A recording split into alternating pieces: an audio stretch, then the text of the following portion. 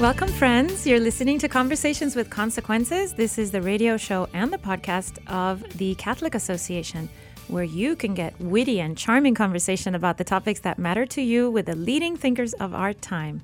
If you're listening on the radio, you're listening at 11 a.m. on Fridays on the Guadalupe Radio Network. And if not, you're listening for free wherever you get your podcasts.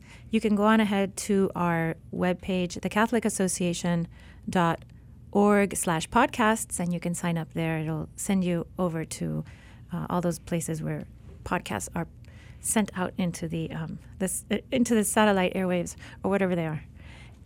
Be sure to subscribe, tell your friends about us, and welcome to today's episode. I'm here in D.C. today, looking at the Capitol, as I always mention, with my friend and colleague at the Catholic Association, Andrea Picciotti Bear. Wait, Andrea, you are the legal eagle at the Catholic Association. I never want to forget to say that. I love that you do that. And I before we started, we didn't decide whether I was going to be witty or charming or or just legal. I was going to be totally boring like most lawyers in Washington. Thank God you're not boring like most lawyers. Well, I think our guest is witty and charming, so I'm really, really happy that we were able to. And he's a repeat guest. Yes. He's so kind to come and talk to us again. We're talking about our good friend. He's a mutual friend of ours, and his name is Father Benedict Kiley. He is a priest of the personal I'm not going to be able to say that. Ordinariate of Our Lady of Walsingham. He was born in London. He has that charming accent. He's ordained in England in 1994. He was a priest of Vermont, if you can believe it, for a long time. Vermont's a beautiful state, but it's bitterly cold. And he runs the charity Nazarene.org, which helps persecuted Christians. And this is of a big concern for us at the Catholic Association, and I hope for all Christians and all people of goodwill everywhere, the fact that Christians are being persecuted all over the world. He does a bunch of other stuff. He travels like mad, and he was just in Syria. So with that, because that's what we want to talk to him about, let me bring in Father Benedict Kiley. Good morning, Father. Hi, Gracie. Hi, Andrea. It's a great joy to be with you ladies, the Catholic Association ladies, once again. You know, I said good morning, but it's probably later. You're in Canterbury, England. Isn't that true? Yes. It's not morning. It's the afternoon, but it's still light, thank God. And yes, it's not bitterly cold, and I will try my very hardest to be both charming and witty. We can count on you, Father. You'll never have me back again if I'm not. Father, are you drinking tea or that gin that you make out of kumquats or something? It's a little too early for gin. No, it's never too early for liquor. Yeah, that is true. That's a very Catholic statement. It is. No, I make gin out of quince. Quince. A lovely fruit. We love quince fruit. Jelly. Yes. Well, or gin. I make gin. I make gin, but no, I'm not drinking gin. It's a little too early. I did have a cup of tea properly made, unlike the way you Americans try and make tea. We make it in the form of coffee. Well, you make it with hot water, which is a grave sin against humanity. It has to be boiling, but that's not what you're talking to me about. Oh, boiling water. I was wondering. Wait a second. I was wondering how you made tea. Making sun tea or something? Sorry? Nothing. That would be a reference that you wouldn't understand. No, a not important one. Good. Okay, good. You know, Father, we know that you were just in a hot spot of the world, and frankly, Andrea and I. Well, okay, I'm not going to speak for Andrea because she's smarter than I am. Because I spent the day studying yesterday. She spent the day studying. When I was reading X-rays, I have to say, I was busy. I was a busy woman yesterday. But my question is, okay, well, I have to admit to total ignorance when it comes to everything that's been going on in Syria in the last couple weeks. It's very embarrassing to say, but you're going to enlighten us because you were just there. Right, Father? Yes, I'll try and enlighten you. I mean, one of the things that's very important to remember, and I always say this when I'm talking to anyone, is how complicated the situation is whenever you're talking about anywhere in the Middle East. I learned that on my first visit to Iraq way back in 2015, that whatever you think you know, and all your preconceived ideas and prejudices even have to be thrown out of the window. And in fact, you discover it's more and more complicated than you realized. So Syria, yes, I've been doing this ministry now for 5 years and been to Iraq multiple times. but I've been wanting to get into Syria for a long time, and it's been very, very, very hard. It's extremely difficult to get a visa, but also just because of the situation. But finally, through various wonderful people, I got a visa to get into Syria and had to move fairly quickly. Father, yes, I was. Could you help us, because as Americans we're notoriously ignorant when it comes to geography. Speak for yourself. Gracie's always saying it's somewhere in the Midwest when she refers to like California. Yes. Syria's next to Kansas. But could you? I remember yesterday as I was doing a little bit of preparation for today's conversation, I pulled up a map because it helps me always to visualize. And you've been to Iraq before, you were in Syria and in Lebanon. Could you give us and our listeners a little mental picture of the geography and the topography? Well, don't ask me to say whether it's in the north, south, east, or west, because I can't do that. I'm not. I have a part of my brain missing for. It's directions. Your compass. Your compass is missing. You have a moral compass, though. Well, that's good. I have, please God. But Syria is. I'm trying to think of the map now. I'm not very good at that. But what a better way of putting it for our listeners, I think, is it's the Holy Land. I mean, that area of the Middle East, Syria, Lebanon, parts of Iraq, obviously Egypt, and Palestine, Israel, are the Holy Land. This is the place, the lands that the Lord himself walked upon, his disciples, his apostles walked around. The Holy Land isn't just Israel, Palestine. Obviously, as I said, Egypt, because the Holy Family went to Egypt. Mm-hmm. But Syria, we hear about it. That's why it's important when we hear in our scriptures we hear about the Lord walking around in these places. So the topography of Syria it's quite mountainous, barrenish. It's desert. That was the other thing. When we talk about desert, we tend to think in the west of somewhere like Saudi Arabia, lots of sand. When they speak about the desert, and when the Bible speaks about the desert, it's not sand.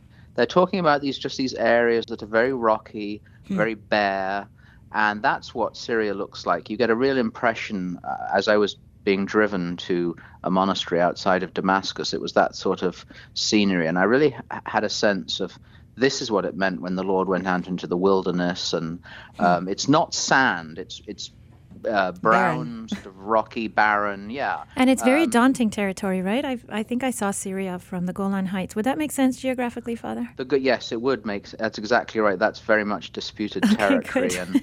And yes, you get a star for your geography and general knowledge, Gracie. And you know what we saw from the Golan Heights? We saw, this was a couple years ago, but we saw tanks moving around this a town that looked very damaged. It was very sad and we were hearing bombing as well. That kind of thing to see and hear it is a bit more of a shocker. It's a shock, isn't it? Yeah, I heard that when I was in Iraq when the bombing was going on in Mosul. But it's the Holy Land. It's where the Lord walked. It's where hundreds, if not thousands, of saints have come from. It's where our church was effectively born. As I always say, again, you've heard me, Gracie, when I preach, I remind the audiences, the congregations, that when Saul was on his way to Damascus, he was on his way to an existing Christian community. Remember, Saul was going to Damascus to arrest Christians before the Lord knocked him off his horse. And I was privileged. I mean, it was just incredible. I was staying one street away from the street called Straight. If we remember from the Acts of the Apostles, we remember that Ananias is told to go to a street called Straight because a man called Saul will be waiting there who's blind. And I was a street away, and indeed the street is fairly straight. And I went to the chapel. 2,000 years later. 2,000 years later, and I went to the chapel where the house of Ananias is, and just extraordinary. I mean, that was in a sense a pilgrimage. I wasn't there, as it were, to be on pilgrimage, but it was a pilgrimage, and that's why it's important for, I think, American audiences and British Western audiences to really realize that this is our heritage. We come from them, not the other way around. This is why when we care about persecuted Christians, it's not just the fact that they're being persecuted. These are our ancestors. I mean, in a sense, they're our almost spiritual parents and certainly brothers and sisters. And if we don't care about the fact that this community is slowly disappearing, we're going to lose something. Apart from the people, we're going to lose such a huge part of our history. I've heard you talk about this, Father. I've heard you preach about it, and you do draw this wonderful bright line between us as Christians 2,000 years later and the first Christians who populated that area and continue. They've lived there without any pause, right? And all that time, this is our land as Christians. It's their place, and I know personally, before I started understanding a little bit, and also the way you preach about it, that it's easy for people to think of it as a Muslim area. And that the Christians are interlopers. And it's really not about who's an interloper. It's that these people, the Christian people of the Holy Lands, are indigenous people of the Holy Lands. They've been there always. Exactly. And deserve to stay and to be safe there. Exactly. And they were very strong. I mean, as I said, the numbers of saints and the strength of the church there was so powerful in the first centuries, and then, yes, with the rise of Islam. From the rise of Islam, Christians have struggled in the Middle East, but now it's really at a critical point. It's truly a critical point. Syria as well was and is, in theory, a secular state, so all religions have the right to practice. It's not a Muslim state, even though Muslims are in the majority, even though it's a dictatorship. So that, I think, is also important, that Christians actually have lived in peace in Syria for a long time until all these recent troubles, which unleashed so many jihadis and everything. But I think back to that point, though, I think for our listeners is to remember that this is a sacred place. Syria, Lebanon as well. Lebanon didn't exist as a country named Lebanon. It was also part of that wider area where the Lord walked. Some of those towns we hear in the scriptures are in present-day Lebanon or Syria. So that's the real connection for us, I think. It's not some sort of faraway imaginary place. It's a real place with real Christians and real people just like us, trying to live our lives and wanting to bring up our families and be safe and secure. Father, I wanted to talk a little bit about Syria, your experience in Syria, and then I'm fascinated to hear more about Lebanon as well. But right now, our eyes are fixed. They should be fixed on the news and what's going on in Syria, and on the border between Syria and Turkey. And seems like by the hour things are changing and instability is increasing. When you were there, did you sense that there was kind of concern of the residents, especially within the Christian residents of Syria, about the kind of impending conflict? And because usually what ends up happening is the most vulnerable are targeted whenever there's any kind of instability in a land. What was your sense of people's resolve in staying in Syria, or was there an interest to leave?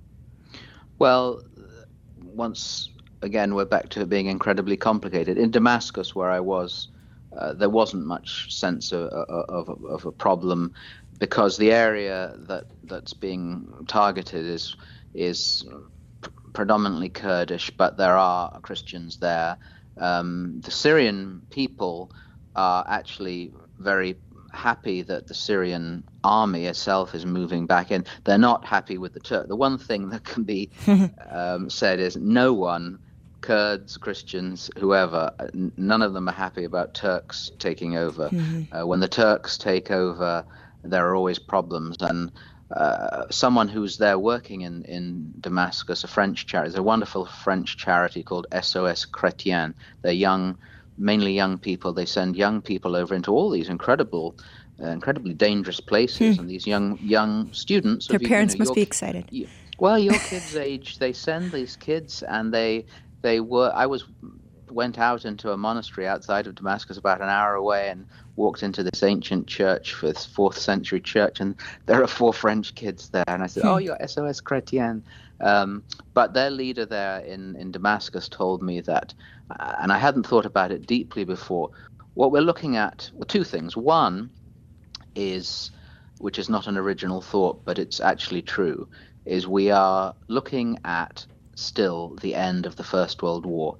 All of these problems in the Middle East, and some of them in Europe, are because of the artificial borders that were drawn up after the war, First World War, false countries being created.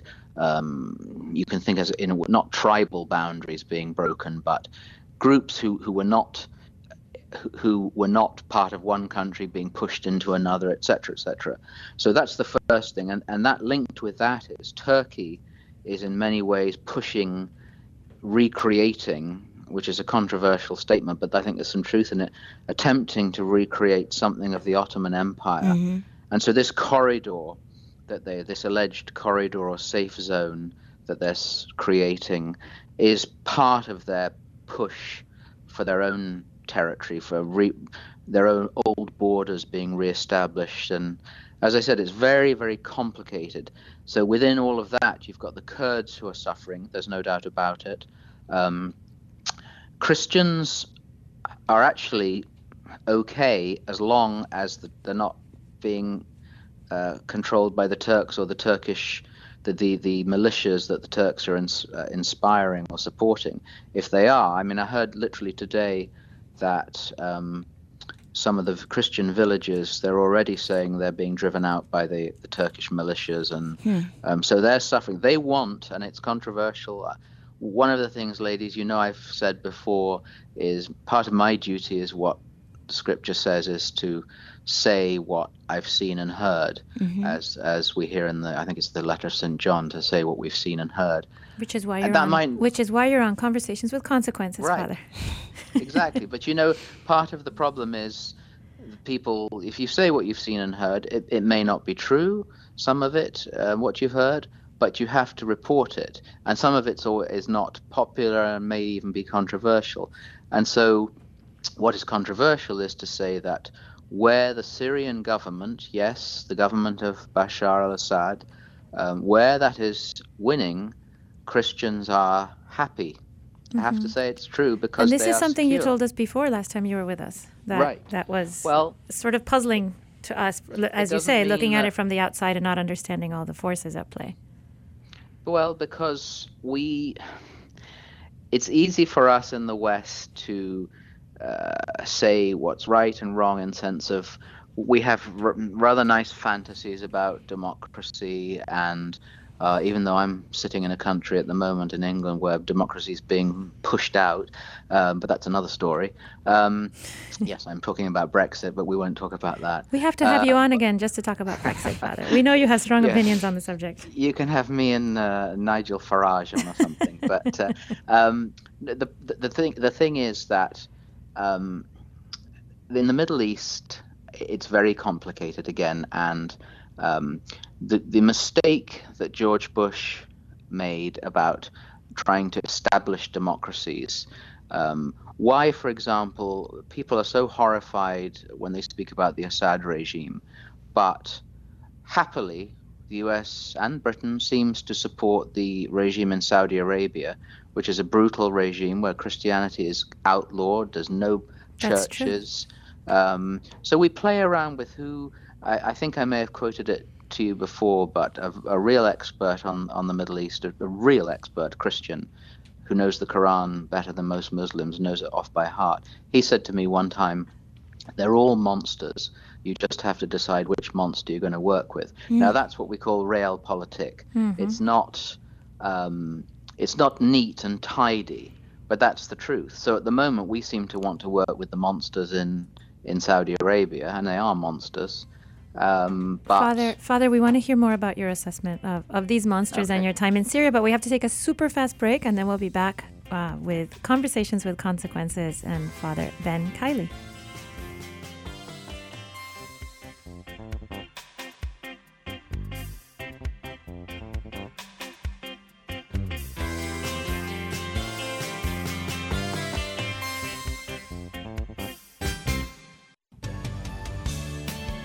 Welcome back, friends, to Conversations with Consequences. This is the radio show and podcast of the Catholic Association. I'm your hostess, Dr. Gracie Christie, and I am here in our beautiful capital with my good friend and legal at the Catholic Association, Andrea Picciotti-Beyer, and not at the capital, but instead in Canterbury, England, we have our good friend, Father Benedict Kiley of Nazarene.org, who concerns himself with the persecuted Christians in the Middle East and has just come back from Syria and I believe Lebanon as well, Father. Yes, I was in both places. One, I was very nervous about going to, which was Syria, and I was very calm about going to Lebanon. But then when I crossed the border from Syria into Lebanon, they started to have a revolution. So it all got a little... Correlation is not causation. That's what you need to say. It all got a little, as we say in England, with understatement, it got a little bit unnerving. It might have been your purple suspenders, Father. Actually, I was wearing red suspenders. That makes all sense. Might have been red suspenders to a bull or something. Father, before we talk about Lebanon, because I definitely want to hear it, about your miraculous exit, but we were chatting before in the first segment about Syria, and you gave a really great reminder that this entire area is the Holy Land, and it's been under strife for a long time since World War I, and it continues to suffer a lot of instability that we as Westerners, can't quite understand. And I think in general, it's a very complex situation. Do you think you could just briefly give kind of a flyover overview of where we are right now with regard to Syria, in particular with the stability for religious minorities in the area? That might be a great way to segue.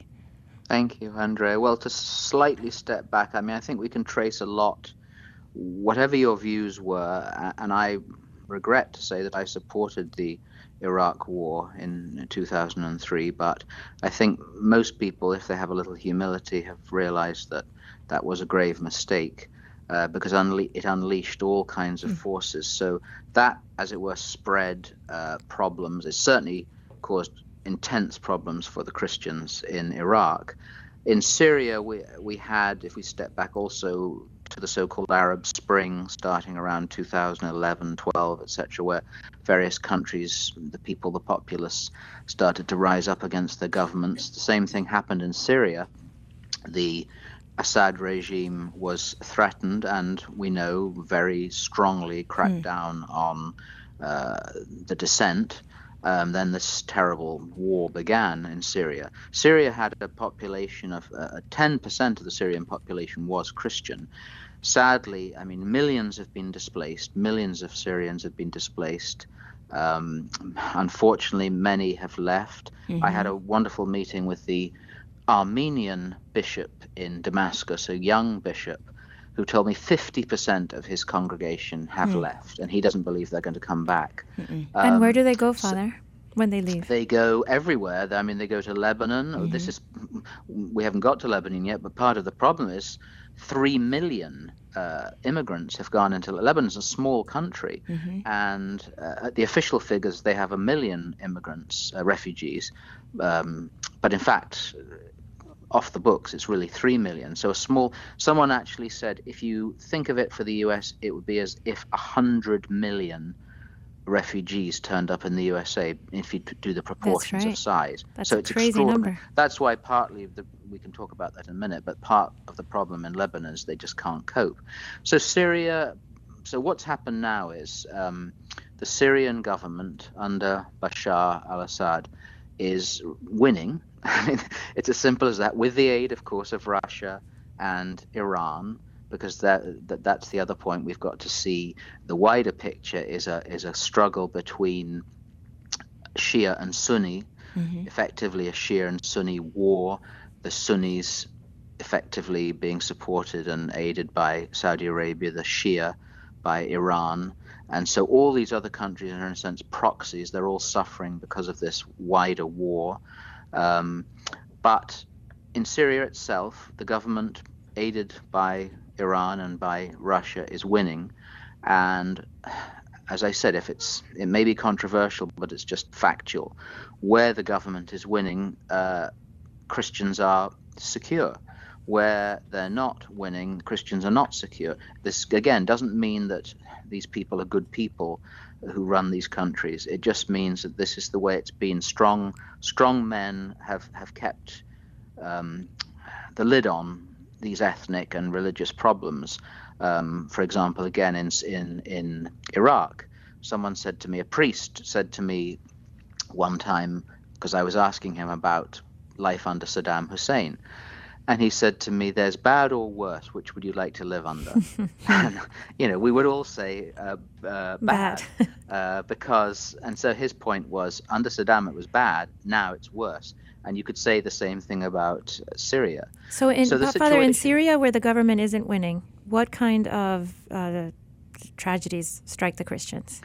What kind of insecurity? You've got these multiple groups. As I said, the Turks and their proxies are allegedly already committing war crimes. And unfortunately, if you go on things like Twitter, you're seeing some pretty ghastly stuff that's happening to the Kurds, torture, etc., but Christians as well. But it's even more complicated because many Christians, not all, but many Christians up in the north as well, don't like being ruled by the Kurds. They felt they were being pushed out. There's a lot of ethnic cleansing going on.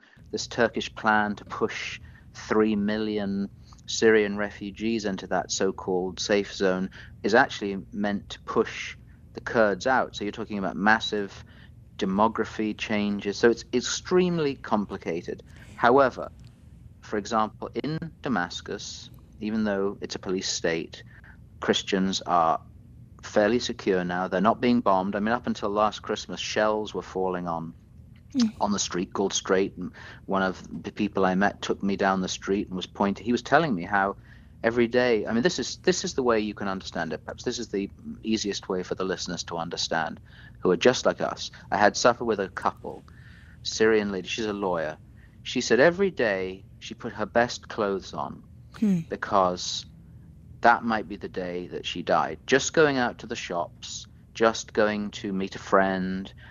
She said, she's a very beautiful lady. She said, I wanted to look my best if this was my last day. And this was the way people lived. They went out and they didn't know if a mortar was going to drop. I saw a lot of men with one leg or no legs. That's mortar injuries. Father, when we think about the most recent, not right now, but the last exodus of people from Syria, many of them ended up in Lebanon, and like you said, there's a huge influx of Syrians. Some of them are Christians, and others are just other Syrians trying to get out of there and get to safety. And they were generously welcomed by the people of Lebanon. And I think that, at least from what I know, many of the Lebanese didn't realize it would be for as long as it's been. Exactly. And it's definitely taking its toll. You were there, can you share a little bit about kind of the tenor of the Lebanese, many of whom are people who have lived under a kind of a religious, pluralistic, successful environment for a while, and they're being asked to show a level of charity that's quite heroic. Yes, and they did. They welcomed, they welcomed them generously. But as I said, with those kind of numbers, it's very difficult for a small country to cope. This sudden explosion that happened in the last week, which I have to say has not been properly covered by both US and British media, because people have been asking me, well, what's been going on? I just thought there were a few demonstrations. But what's happened is that the people of Lebanon are all groups. They're very much united at this moment. They feel that their politicians have all let them down. Well, we don't have to just be in Lebanon to think that. We can be in this country. But they feel, I mean, they're angry with their politicians. They're angry with the corruption. They're angry with the services, the economic problems, the poverty. And yes, unfortunately, the amount of refugees there have just drained the life of the country. So there's been an upswing, an upsurge of anger and popular revolt, which I got caught up in last week.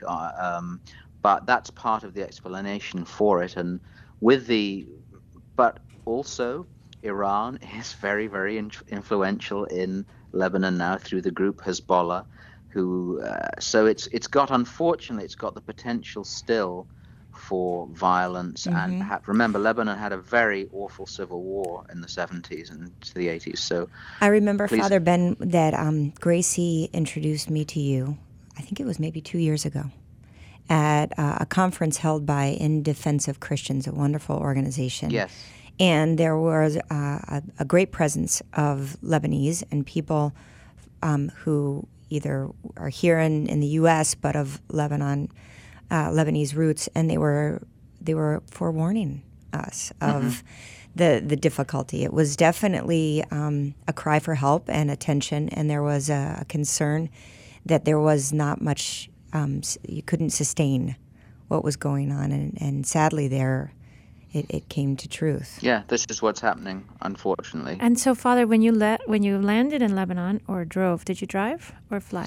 No, I flew to Lebanon from London, and then was driven to Damascus in Syria. Oh, I thought it was the other way. So tell us what happened to you in Lebanon. Give us a little blow-by-blow. On the way back. Well, it was I was leaving Damascus on Friday, a week ago, last Friday, and they warned me in the hotel in Damascus, which, as I said, I'd been more nervous about being in Syria, and there were some nerve-wracking things. But they said, oh, there are real problems in Lebanon, and you might not make it. But the driver, a very sweet driver, takes 3 hours to drive. He said he'd try. Literally, the moment we crossed the border into Lebanon, the roads were blocked with burning tires and mobs, and this was all the way. All the towns we could see as we drove. Oh, so this isn't just in the main. No. In this the was capital. all over the entire country. That's crazy. And we had to drive that way, and you could see in the next town the black smoke. So we knew, oh no, the main road's going to be blocked. So he was doing wonderful work trying to drive down side streets and up and down, and I was beginning to think, oh, we're in real trouble. And then he effectively got lost. And this car was pulling out with a young family in it, and my driver asked, how do I get to Beirut? And the man said, follow me.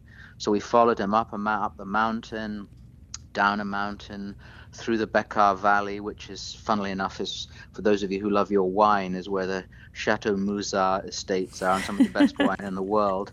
And I thought, oh, this would be nice if it was lovely and peaceful, just go to the Mouza vineyard and have a sip. But I was a little bit more worried about other things. Anyway, eventually he pulled in, the guy who was guiding us in the other car pulled into a petrol station and said, you can't get into it. Beirut's blocked. All the roads are blocked. It's impossible to get in. So he said, follow me again. And we followed him into the hills above Beirut to his house. This is a man who's never met us in our life. He said, come. He brought us into his house. He was a Muslim, Sunni Muslim, and his pregnant wife, she may even be having a baby now, with 7 children, into their house, a very nice house, brought us in, sat us down, started to feed us. Amazing. Then friends came in, and he said, you can't go to Beirut tonight. You're staying in my house. I mean, I've never met. How wonderful. This is, remember in the letter to the Hebrews, St. Paul, or whoever wrote the letter to the Hebrews, said, always welcome strangers because you may be entertaining angels. Well, I was entertained by angels. Beautiful. They were angels. I mean, this was divine. I told them, I said, I've never had this. This is extraordinary, your hospitality. It was beautiful. I mean, I think really it's because beautiful. Gracie and I were praying for you the entire We were Well, I praying think very hard for you, and Father. lots of other people praying for I that think trip. a few other people were praying. Lots. I'm sure yours were probably the most powerful.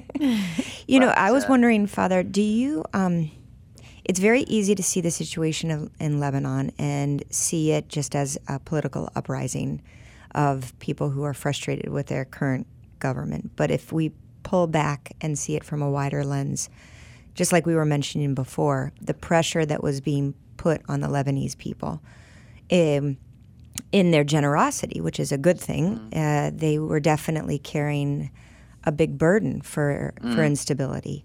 for the exodus of Syrians into their country.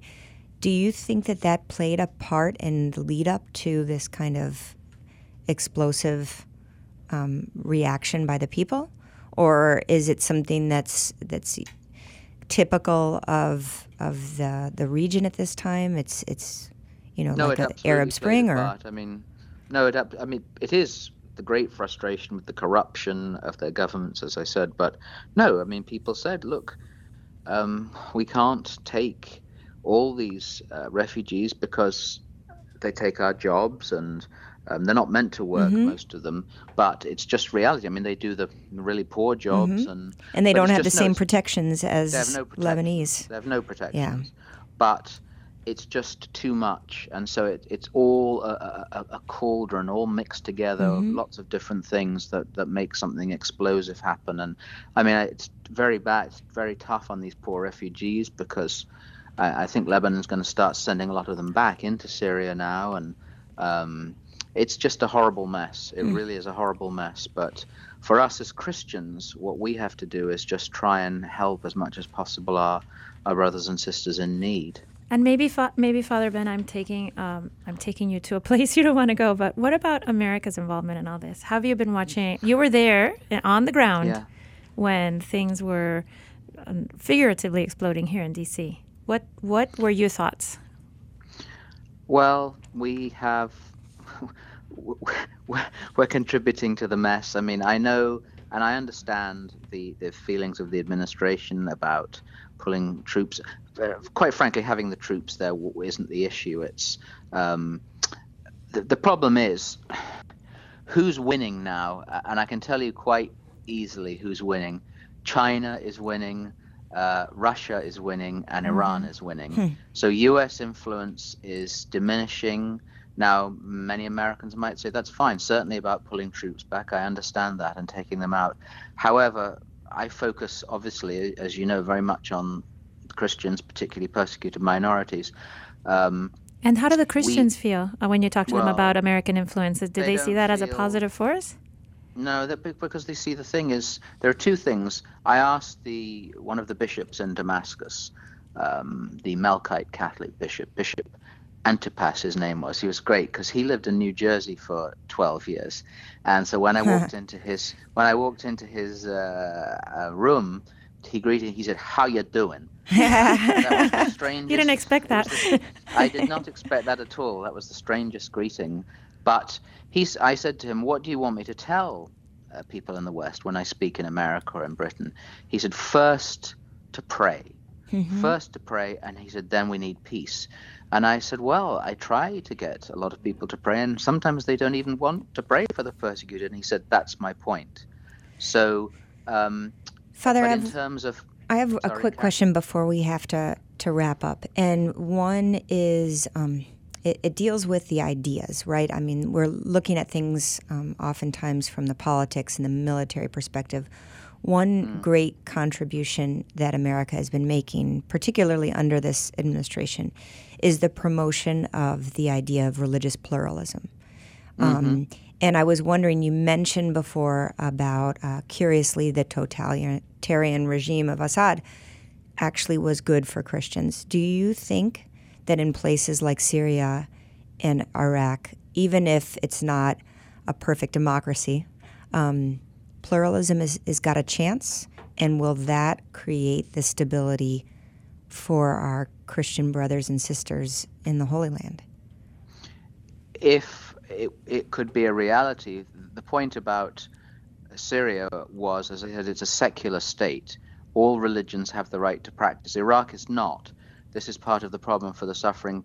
In many ways, the Christians in Iraq are in much more danger than the Christians in Syria, because Iraq has in its constitution, it's an Islamic state, so Christians are second-class citizens. Any country usually where, this may be controversial, but I will say it, any country where Christians are in their minority, the Christians are always second-class citizens. So if the constitution, one of the things Christians in Iraq are working on is they want the U.S. to try and push the Iraqis to change the constitution, but that's not going to happen. So the model, I'm not saying, so listeners can hear it very clearly, I'm not saying Syria is in any way, shape, or form perfect, but at least the model of the idea of a secular state, yes, that is where it's the model of the USA. That's right. In theory, that you all have the right to practice your faith. No one faith dominates. That's the model which the desire for religious freedom has to work on. So if we can pursue that and push that, that's the only hope.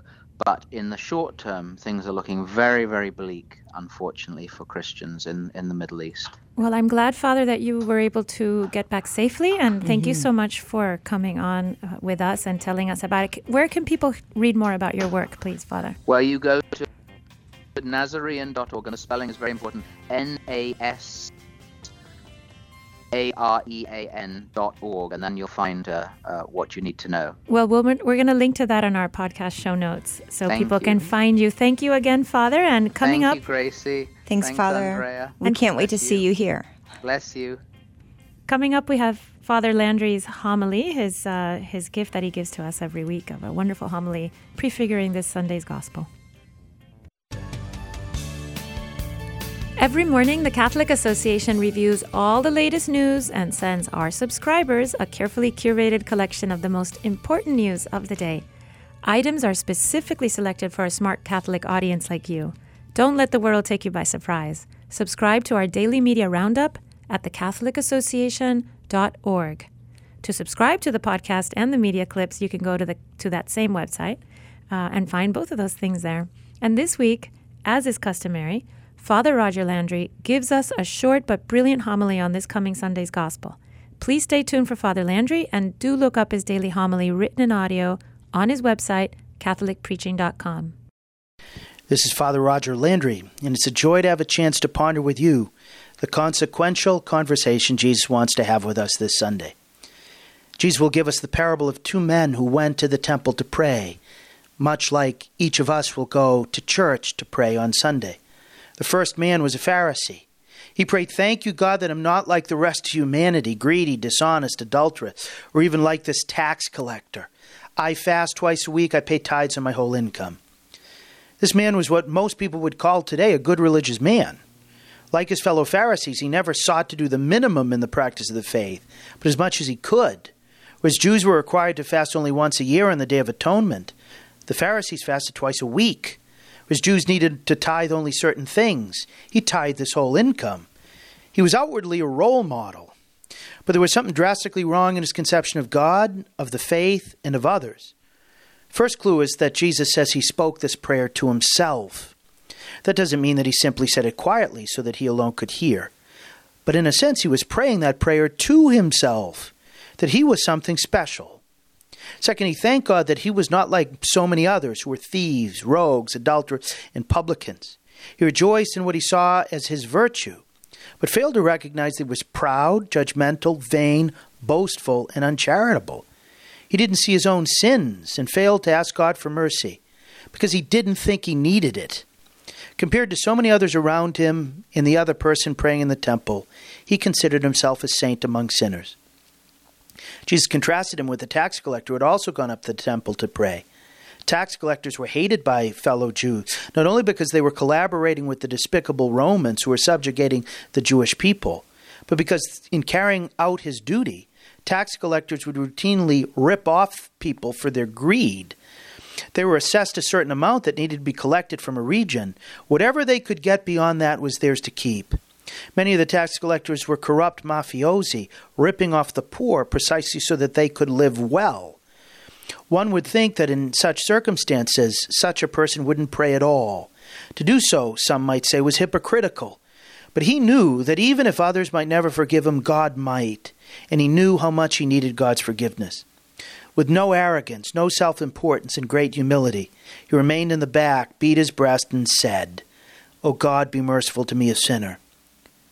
And his prayer pierced the clouds. Jesus gives a startling conclusion to the parable. He told his listeners that of the two, the good man who fasts, tithes, and lives outwardly by the Mosaic law, and the detested one who rips off his own people and conspires with pagans, only one of them had their prayer heard and left in a right relationship with God, and it was the publican. To understand the surprise, it would have been like Jesus substituted a religious sister for the Pharisee and a drug pusher for the publican, and said when the two left the church, only the drug dealer was justified, was truly on good terms with God. Such a comment was not about the type of life they were leading, but about the type of humble prayer they were making. This whole parable points to what Jesus says elsewhere. I have come not to call the self-righteous, but sinners. If we wish to go to church and leave on good terms with the Lord, we need first to grasp that we're sinners, that we need His mercy. We need to ask for it and seek to live by it. Only sinners, after all, need a Savior. Only those who pray for mercy will receive it. Only the truly humble will be exalted.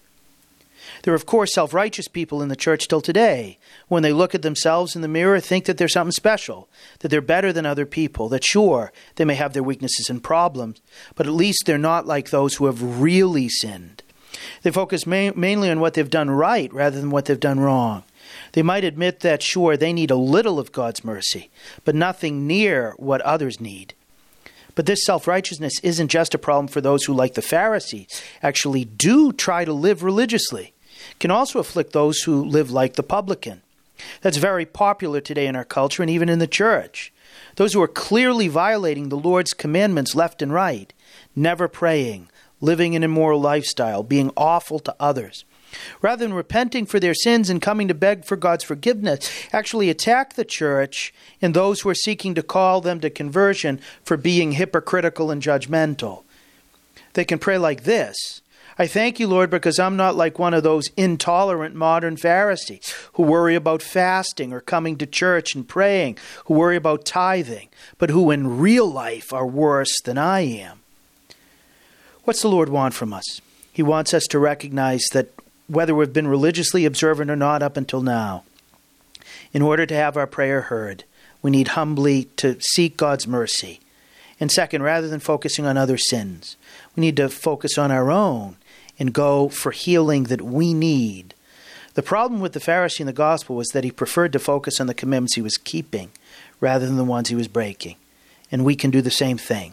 Some of us, including those of us who pray, can leave prayer unjustified because we haven't been humble enough to beat our breasts and acknowledge our need for God's mercy. There's an obvious application here to the sacrament of confession. This Sunday we will all go to church to pray.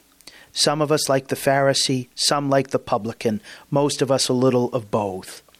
All of us, however, want to leave justified, and the only way to do so is with humility, contrition, and openness to God's merciful love. Let's help each other. God bless you. Thank you, Father Landry, for another wonderful homily on this Sunday's gospel. We're so lucky, so fortunate to have Father Landry, aren't we, Andrea? Absolutely. And we were also very fortunate this week to have Father Benedict, Father Ben, who really takes his life in his hands when he goes to Syria and Lebanon, and he's been to all those places that are hot spots where our brothers and sisters are being persecuted and are living in terrible insecurity. I really enjoy how Father Ben brings us all back to our Christian roots there. It's very easy to be just concerned as members of the international community for the well-being of people in places of conflict. But we have a particular interest in paying attention to this because this is where Christianity first, where our history started, in where God made man. Yeah, because there's a feeling, right? An element that you hear. You hear, well, they should just leave. It's too bad for them there. But that's not right. These are their fatherlands, their ancestral lands, and they belong there. They're indigenous people. It's not just theirs; it's ours. And I think if we have ownership on it because of the common bond we have in faith, then we have a particular interest in not only praying, like Father Ben said, we really need to do more of. He puts a real emphasis on that, and I'm really happy he does, because there's nothing more powerful than prayer. Well, if we think about like Lepanto, this is a Lepanto moment. We really do need to increase our prayer for the persecuted and for stability in the Holy Land. Well, the music tells us, Andrea, that unfortunately it's time to say goodbye for this week.